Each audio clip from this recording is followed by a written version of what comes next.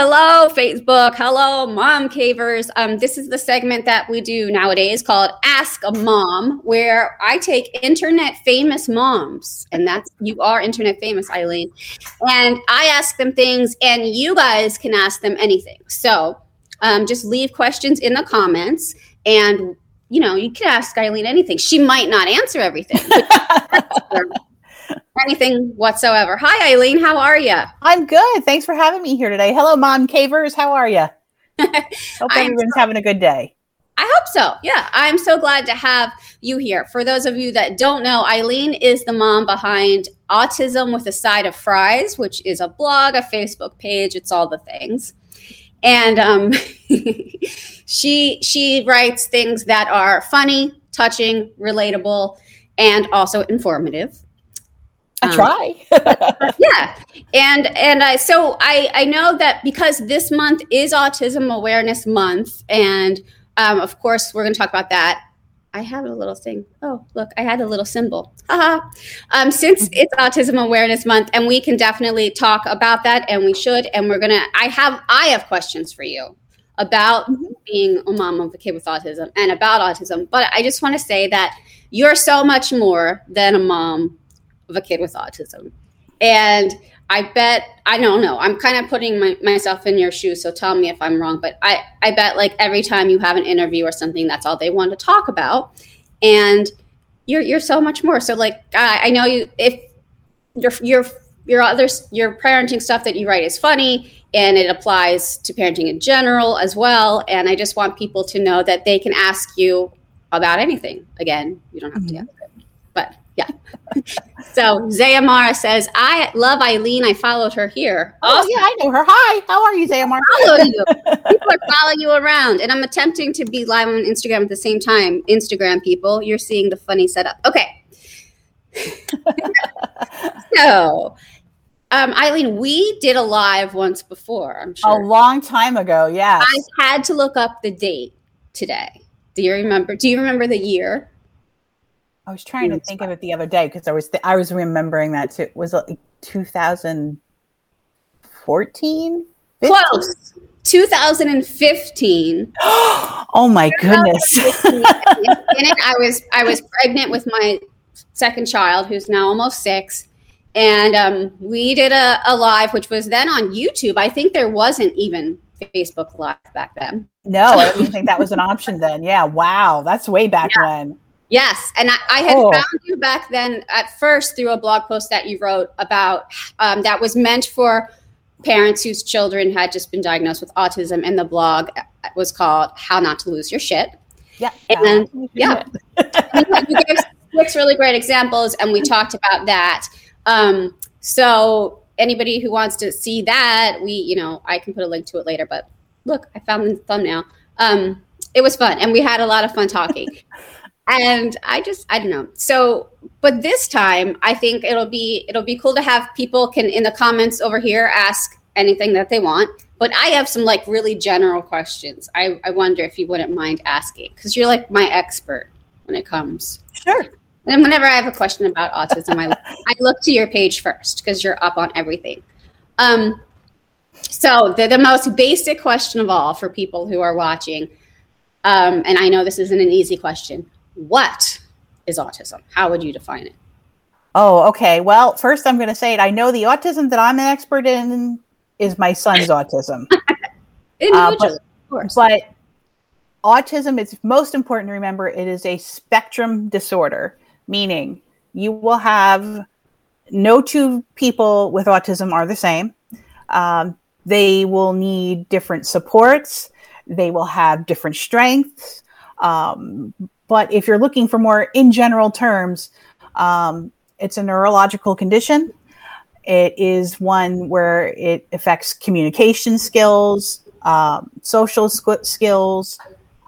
It can affect sensory processing issues with how someone hears something, sees something, feeling something. And, my son is an example of that. Is a sensory seeker, as they call it. He's always on the move. He's always on the go. He likes to run. He likes to be physical, jumping on the trampoline. He loves that kind of sensory input. he is not too much with the other sensory stuff. He's pretty good about that stuff, but things that I will find extremely loud as a mother, because let's face it, our ears are pretty much toast as moms. Yeah. He loves, and but he has classmates that will walk around wearing headphones to help protect their ears because they are so auditorially sensitive to things. So noises that are just very nondescript to us, they can hear. Like they'll hear the buzzing of a fluorescent overhead light. Mm-hmm. They can hear it. Even just lighting sometimes it can bother them. I know another one of his classmates has occasionally worn sunglasses because the lighting, he just prefers it to be lower, more shade. So that's another component with autism. But, autism a lot of times in the media is portrayed as, unfortunately, a very Rain Man-like stereotype where they've got some super special skill where they can, drop the toothpicks on the floor and be able to count them. Or that is so not the case. That is not the autism, especially that we're dealing with in my house. But for most of the general public as well, that is just not the case. So I would tell anyone if they wanted to know more about autism, follow more blogs, less TV. That's a pretty good rule about like anything you want to become an expert in, not just autism. Read more, less TV. Yeah. Kelly's saying, Mama Fry is the best. She's helped me with my own son's diagnosis. Oh, that's hi, awesome. Kelly. And hi, Dina. Hi, Dina. So is autism a disability? Yes. I mean, for lack of better words, it is. My son has a disability, which means he needs supports. He doesn't go to a traditional school. He actually goes to a school that is just for students with autism. But that's not to say that every child with autism goes to a specialized school for it. For many years, in fact, my son went to a typical public school until that school system wasn't able to give him the proper classroom environment that he needed to succeed in. And there are lots of kids that thrive in the typical public school environment and do well in it. My son has what is called an IEP. It's called an individual education plan, which means his learning is not traditional. We set goals every year with his teaching staff about the things he's going to work on every year. My son is 16. He'll be 17 next month. Whereas, a teenager might be doing more, a typically developing teenager is doing the usual subjects of geometry, calculus, history and English lit. My son is working on life skills, vocational training skills, basic independent living. So his school day is very different than a typical teenager's, just from top to toe. I mean, just even the basic on his class size. He's in a tiny classroom. He's not going in and out of classrooms all day. He's not going in and out of a locker all day. So yeah, his whole, an IEP is great because it's customized to what that child needs. So I always say that to parents, like that is the goal. You want that IEP because if something's not getting done, you can just pull it up. Be like, here's the receipt. Boom. Like it needs to be getting done. Got it in writing. That's always important with so many things. Yes. Yeah. So. Everybody's watching. If you have any comments for Eileen, just drop them. Questions, drop them in the comments. And it can be about anything. It doesn't have to be about autism, but about anything. But most of our questions, mine are about autism because I don't know that much about it. And you are my expert. Zamora said the good doctor type. Yeah, that's another stereotype of autism. I love that show, but yes. Yeah, it's like that. Well, it's funny. I've watched exactly one episode of that show, and a lot of people saying, "Well, you don't watch it." Or when Parenthood, that was another show that was on that had an autistic character, and they're like, "You didn't watch it?" I'm like, "No," and I'm like, "I live with it." Like to me, it's just you don't need to immerse yourself, right? Yeah, I gave it The Office. That's always my thing. I gave it The Office. I don't need to see it on TV, right. And mostly it's because of that. It's not the autism that I can relate to because I don't live with that. I'm not denying that it exists, but it's not what's going on here. Well, I love it. And it's a spectrum, as they say, and like all of human behavior and biology is a spectrum. Nobody is exactly the same. So it's just trying to kind of make these groups so we can sort of help and diagnose. But yeah. Dina says, my son is thriving thanks to the IEP and the help he gets. He has a reading issue and ADHD. Yep. So yeah, the IEP is so important. How do you diagnose autism? Well, you start with the basics. You go to the pediatrician first. I would tell any parent, if they were concerned about a child's development, you need to see your child's pediatrician. The people who can diagnose autism are developmental pediatricians, which is a subspecialty, or a child psychiatrist, or a neurologist that, like a pediatric neurologist that is an expert in their field. This is not to say that some adults don't get diagnosed later in life. They have. I know many a parent of an autistic child that once they started going through the process of getting their child diagnosed, realized, hey, I do that. Hey, I did that. Hey, that's something I went through. And they were never diagnosed as children. Right. And they then go through the process of themselves getting diagnosed, which is a whole other thing. But boy, isn't that interesting. Because they had things going on in their lives, and especially with women, more than anything, are very underdiagnosed with autism, because how autism presents in women as opposed to men is so completely different. And a lot of it, I don't want to say a sexism base to it, but it's a lot of women I know who are adult autistics said it was, they were told they were overly emotional, dramatic, Oh, we're just all that way. Yeah, just like you're that crazy woman syndrome. You're just hysterics. And it wasn't. It was, you just have a learning disability, or you're just, you have an attention issue. And it was all under this umbrella of actually being autistic. Wow. And a lot of doctors it's gotten better now as time has gone by. But definitely there is a wave of women that were never diagnosed as younger children. Yeah. Because as we were talking about, like, some of the autism portrayals in TV and movies, I can only think of male autism portrayals off the top of my head. I can't even think of anyone. Exactly. That's interesting. Exactly. So yeah, that actually bugs me. Well, when that show, The Good Doctor, did come out, somebody said to me, they're like, one of the reasons, like, why aren't you going to watch it? I'm like, I said, why do we need to see another portrayal of a guy with autism? Like, that was my first thing. I'm like, when are we going to get a woman with autism on TV? I want to see that. Some writers have got to be thinking about introducing a female autistic character. Exactly. They've got to be thinking about it. Writers, get on that. Yes. But so what kind of tests and things do they do when they're diagnosing? Oh, well, in the case, like for my son, we started when he was around 2. It's to them, they don't know they're being tested. That's like the thing, like when they're little. They just think they're playing with these really new, neat people that are coming in. So they're assessing their skills. They give parents very big, scary booklets where it's just, every question has the answer of always, sometimes, maybe, one of those types of, and there's usually like 100 of those questions. Like, can your child imitate things that you do around the house? Like, do they do pretend play? Do they dress themselves?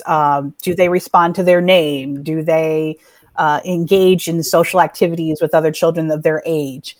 Do they do parallel play with kids of their age? Things like that. So yeah, you get this big fat scary booklet as a parent where you have to answer about a zillion questions in it.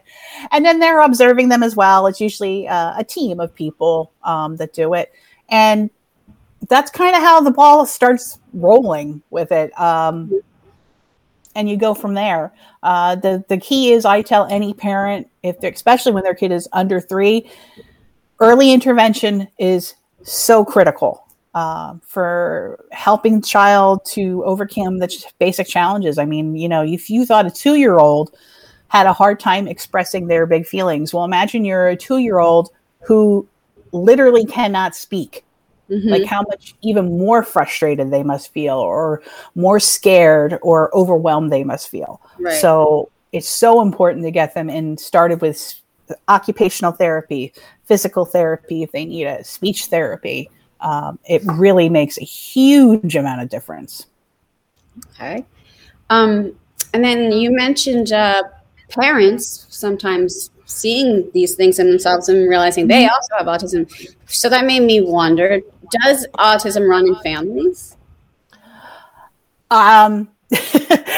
Well, not being any sort of medical expert, I can't really answer that as I a know. yes or no. I'm asking you everything. You're my expert. But my opinion, I would say there has to be. I often say there's not so much. Someone might be autistic, but they might be, as I call it, quirky adjacent. You might, and again, that's where that autism spectrum comes in. You might have one member of your family who could be non-speaking, non-verbal autistic, and you might have someone who's maybe they're an engineer working for a fancy chemical company, and they're hyper focused on their job and very routine oriented, very schedule oriented, and they could be somebody on the different tier of autism, right? That can live independently, that has, maybe relationships with a romantic partner or children of their own, and, that kind of a thing too. So, but yeah, I my own 2 cents, I definitely think there's a genetic component to it. Yeah. Yes.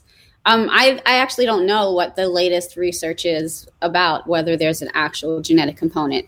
Well, for every study, there'll be another one contradicting it. So don't even try to keep up. Oh, gosh. I know. That's anything you research on the internet, too. You can find opposite opinions. So everybody watching, if you're just joining in, this is Eileen, and you can ask her anything about parenting, autism, or, life. How are you doing in the pandemic world? Oh, life just made me think. Well, this past year's been interesting. Kiddo did actually finally go back to school in person in September. Knock wood, that stays that way. Yes. We went through it. I mean, there's no other way to describe it for someone who thrived on routine, thrived on structure, and then all of a sudden one day, March 13th, he came home. Guess what? You're never going back to school. Or so it seemed, because we had no end date. And everything became over what we're doing now. Teachers, therapists.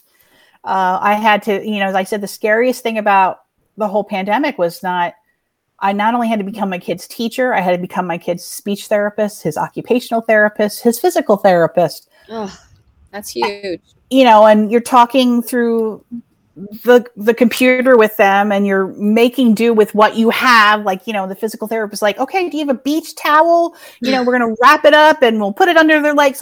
They're having to come up with in their homes what you can do with what you got. In your own house. You're MacGyvering a therapy center out of your own home.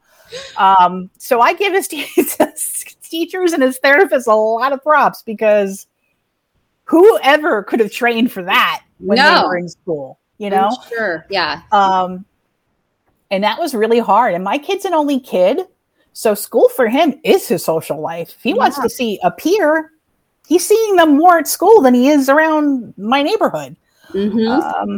So that sucked. Plus, with the pandemic, it's not like you're going out. No. So that sucked. And that was the hardest part being is last year he had just started going off campus with a job coach, and he was working in various retail spaces. And the job coach is like a work teacher, for lack of a better description. It's someone that's showing him the skills of how to work. I love that. That's great. And he was loving it. He was working he worked at a local university's cafeteria. He did work at Bed Bath & Beyond, stocking shelves. He worked at a movie theater, which he loved. And then all of a sudden, that's gone, because no school, no work. And even though he's back, they're still not going off campus because of COVID. Right. So that's been a really frustrating thing right now, because this was supposed to be this critical time where we're supposed to be focusing on job skills, and we can't. So I mean, that's been well, it's a good way to describe it. That just reminds me of another thing I wanted to ask you about is your child is now almost an adult, a teenager. And first of all, what are the specific challenges for the teen years that you've seen? Because teenagers are really challenging. That is the hardest thing I say is I often have to ask myself, is this autism or is this puberty? Yeah. Because they are very similar looking. Yes. When he gets an idea in his head, there is no changing his mind. And I think any child of any neurology, when they hit those teen years, that's the same across the board. Right. The door, he comes home from school and there's days where he goes directly to his bedroom, slams the door, and the music goes blaring. And the first few times that happened, I was like, oh my gosh, what do I do? What's going on? But then I realized I did that. Teenager. As a 16-year-old. This is totally typical. I should be happy he's doing this. Yes. And he's found what works for him, which is give me 20 minutes. I need to decompress by myself in my room. And then he comes out and he's happy as a lamb. And, those are the things where I just sit there and I go, okay, is it autism or is he just being 16? And it's hard to tell.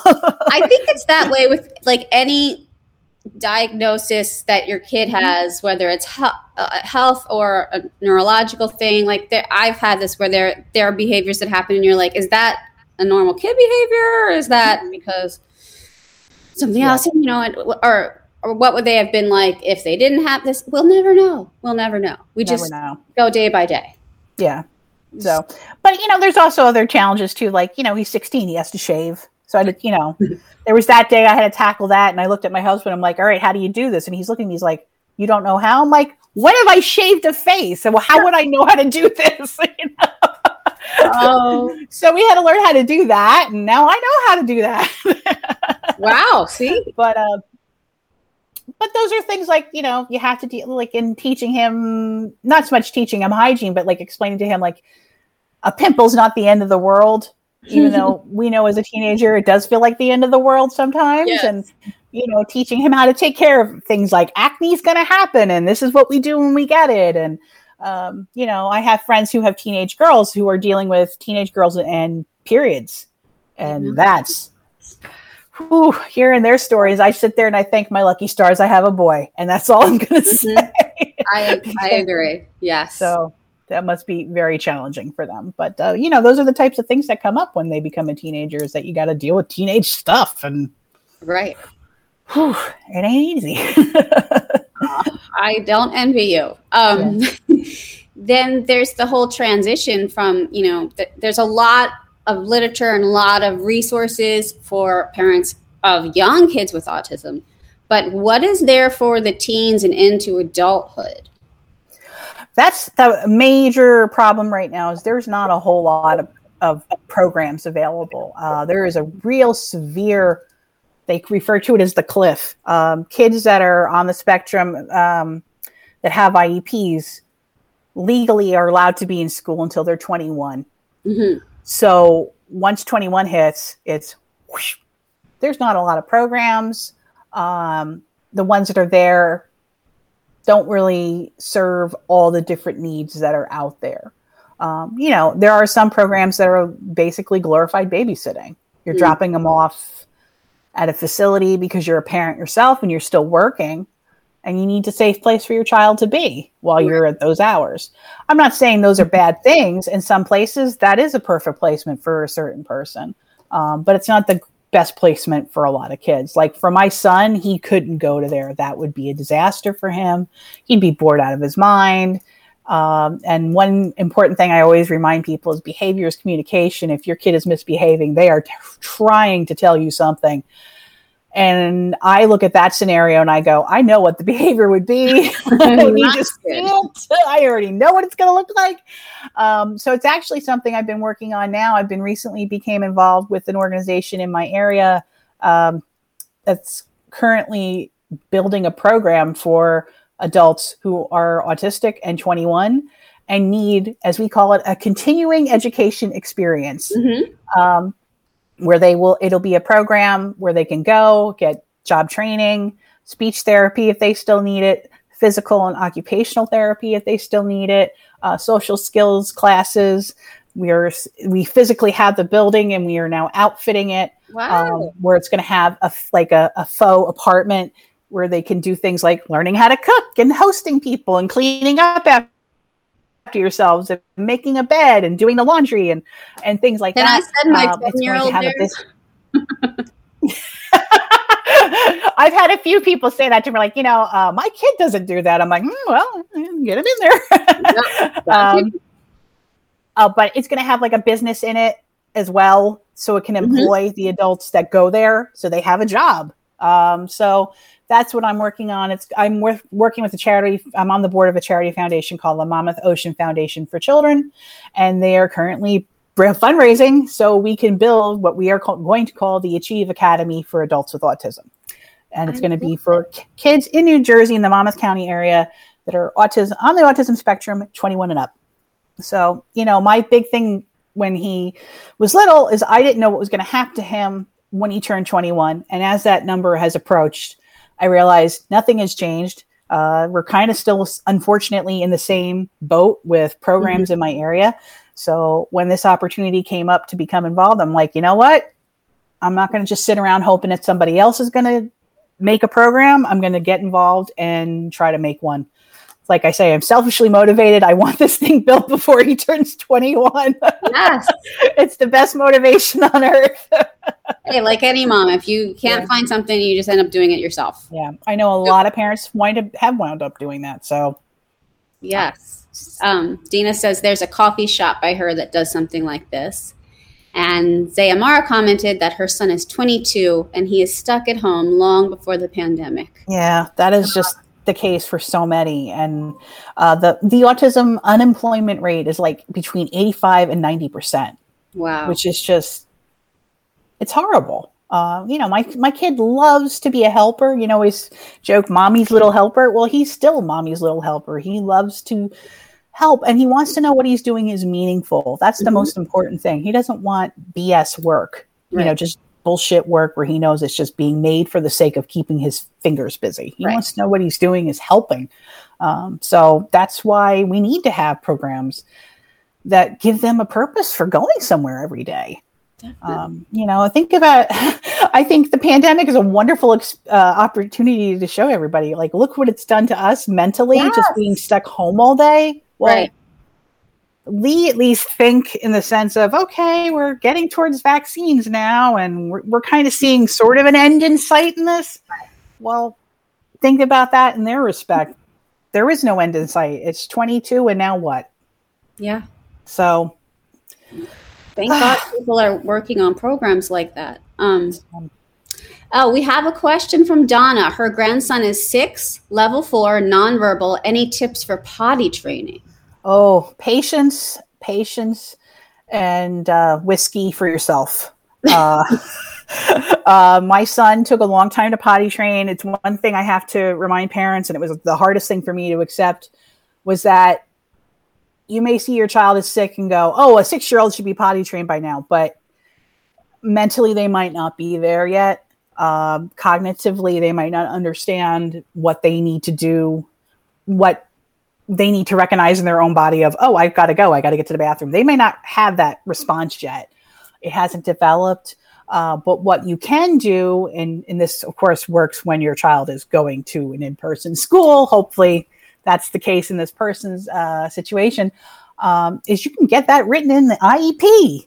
Oh, yeah. Oh, yes, you can. And the good thing about that is if they're doing the same thing at the school that you're doing, then there's consistency across the board. And that helps that child progress, and you can get to that goal faster. So I tell every parent that if that's something they want to work on in an IEP, absolutely ask for it to be put in. That's great advice.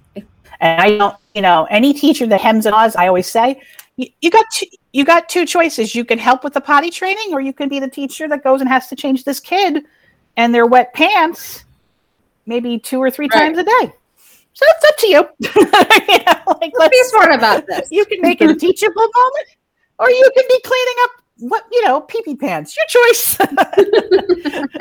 That's the way I say it. But most every teacher I know that has even written in, and when I've said it before on my page, it said that, like, yes, we will totally work with you on that. Like, you just got to ask. And that's the thing of IEPs. They're really personalized. You can do things like that. Ask about that, or like toothbrushing. That's another big thing with sensory challenges. A lot of kids with autism have a very hard time with using toothbrushes. You can work on that at school. Ask your teachers. So what this is for. Yeah. Oh, well, that's probably the best advice you've given for anybody, is that you have to ask. You have to be your advocate and get it in the IEP. Absolutely. You know, it's funny. Sometimes when people will say to me, "Oh, you're an advocate," and I'm like, "No, any parent is an advocate. True. Any parent is an advocate. You don't have a choice. You can't be meek. You can't be shy. It's out the window. You got to just say it, because no one else is going to come around and do it for you." So yeah. Parenting is I have to talk to people now. Yes. I don't love this. Talking to people on the phone. It really makes it so you have to show up. You have to not be shy. Definitely. So remind me again, what is the name of the project that you're working on, the Academy? Well, if people want to follow along for it, it's the Monmouth Ocean Foundation for Children. It's on Facebook. It's on Instagram. And they are currently, we just had a big, huge fundraiser this past weekend. We had our first 5K 2-mile walk that raised a whole lot of money. So that was good. And it's going to be for the Achieve Academy for adults with autism. So wonderful. Well, would you put that in the comments for people so they can Sure. easily go visit and learn about it? Mm-hmm. And I am just really grateful to you for being a down-to-earth person, willing to share your information and your struggles with us. Thank you. I appreciate being on here today. Thank you so much. You enjoy the rest of your day. You too. Thanks, everybody. Bye, everybody. Thanks, world. Where'd my cursor go? Uh-oh. Hi. Thanks. I think it's sending. Okay. Thanks, Eileen. I just peppered you.